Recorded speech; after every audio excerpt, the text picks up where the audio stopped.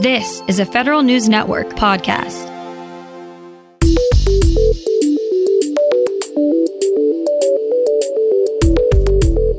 Coming up on today's Federal Newscast, the president reaches out to federal employees during Public Service Recognition Week.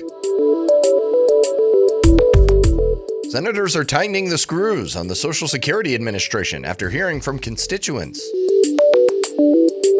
And members of both chambers want to look at how VA is spending its money. These stories and more in today's Federal Newscast.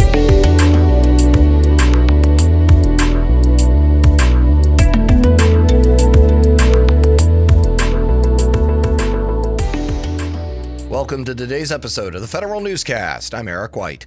President Joe Biden has a new message for federal employees during Public Service Recognition Week. Biden says his administration will shed light on public servants' accomplishments this week and beyond. He says it's the policy of his administration to protect, empower, and rebuild the career federal workforce, and he described it as an honor of a lifetime to serve alongside dedicated public servants. Public Service Recognition Week started yesterday and runs through Saturday. Senators are growing frustrated with the workarounds the Social Security Administration implemented for the pandemic. More on that from Federal News Network's Nicole Grisco. SSA field offices are mostly closed to the public. It's moved some services online. But Democrats and Republicans say vulnerable populations are having a hard time accessing SSA during the pandemic. Virginia Senator Mark Warner. And again, I know this has been a hard time for you and your workforce, but I am getting inundated with constituents who've got really, heartbreaking stories. SSA says it'll slowly start to bring more employees back to work in person. Nicole Grisco, Federal News Network. Both Democrats and Republicans want to know how the Department of Veterans Affairs is using the extra funds it got through the American Rescue Plan. Congress gave VA $17 billion through the last COVID-19 relief package. The top two Democrats and Republicans in both the House and Senate VA committees say they want a better account of how VA is spending it. They've introduced the VA Transparency and Trust Act. The bill would require VA to regularly inform Congress about its expenses. It would also require the VA Inspector General and Government Accountability Office to audit VA spending under the American Rescue Plan. The National Science Foundation is leading a public-private partnership to figure out what comes next after 5G. NSF, the Department of Defense, National Institute of Standards and Technology, and leading private sector technology firms are investing $40 million into the Resilient and Intelligent Next Generation Systems Program, or RINGS. RINGS seeks to accelerate research in areas with potentially significant impact on next-generation networking and computing systems. NextG systems are future versions of today's cellular, Wi-Fi, and satellite networks. Some new advice for federal agencies on dealing with the persistent and potent cybersecurity threat.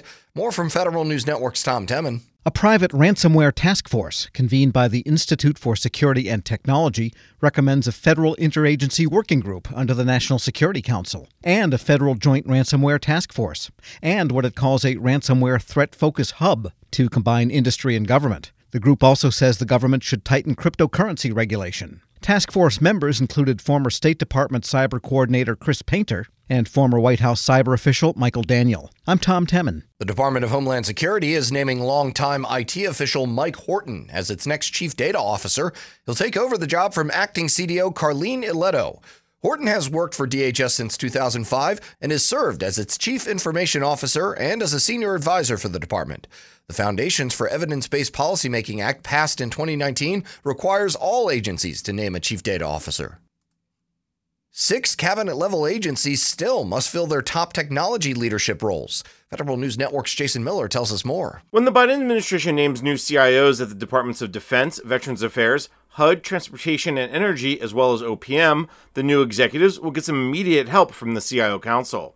The council released a new handbook for CIOs, deputy CIOs, and any other technology manager, no matter if they're new to government or have been in the federal sector for 20 years. The handbook is a collection of resources ranging from legal and policy responsibilities around IT management, workforce and security, to oversight and reporting requirements to Congress and OMB.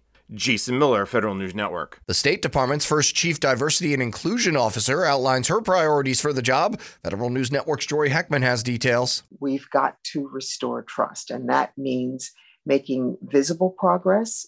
Former Ambassador Gina Abercrombie Winstanley says that's her top priority in this new role. In an interview, she says she'll also identify choke points in the Foreign Service that prevent a diverse pool of talent from moving up the ranks. The Government Accountability Office has flagged a lack of diversity in states' leadership positions in multiple reports over the past 30 years. Secretary of State Antony Blinken appointed Abercrombie Winstanley to the job last month. Jory Heckman, Federal News Network. The Coast Guard is working to increase diversity within its ranks and wants a quarter of the service to be women. It also wants 35% of its employees to be minorities. Coast Guard Commandant Admiral Carl Schultz says the service is implementing recommendations from the RAND Corporation on women and from a diversity and inclusion report. The service has commissioned a report on recruiting and retaining minorities, which will be finished in July. An investigation into a female Army soldier who was sexually harassed and murdered last year shows major issues with leadership. Federal News Network Scott Maucione reports. The Army report on Specialist Vanessa Guillen's harassment and death paints a picture of an absent leadership within the Army's 3rd Cavalry Regiment. The investigators found that Guillen's leaders failed to take appropriate action regarding the sexual harassment and that she was operating in an intimidating and hostile environment. The report says Army leaders failed to take corrective actions as well. The investigation is more fodder for those who advocate taking the prosecution of sex crimes out of the chain of command. Scott Maucione, Federal News Network. The Defense Department is still the only agency keeping the U.S. government from having a fully audited balance sheet. The soonest that could change, 2028.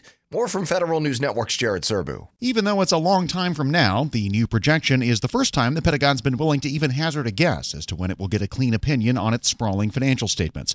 Defense officials tell Congress it is not a guarantee, but the 2028 timeframe does line up with a schedule for financial managers to fix their internal audit weaknesses. And after 3 years of full-scale financial audits, they feel confident that auditors have already found all the biggest problems that need to be corrected.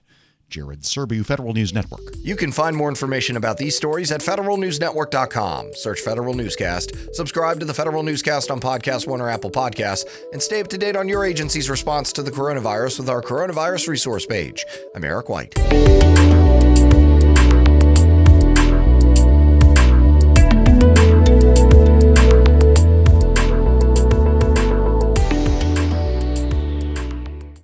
Whether it's Baker's Simple Truth Turkey or mac and cheese with Murray's English Cheddar or pie made with fresh Cosmic Crisp apples, there are many dishes we look forward to sharing during the holidays. And Baker's has all the fresh ingredients you need to turn today's holidays into tomorrow's memories. Baker's, fresh for everyone. Get more ways to save at the Buy 5 or More Save $1 each sale. Just buy 5 or more participating items and save $1 each with card. Baker's, fresh for everyone.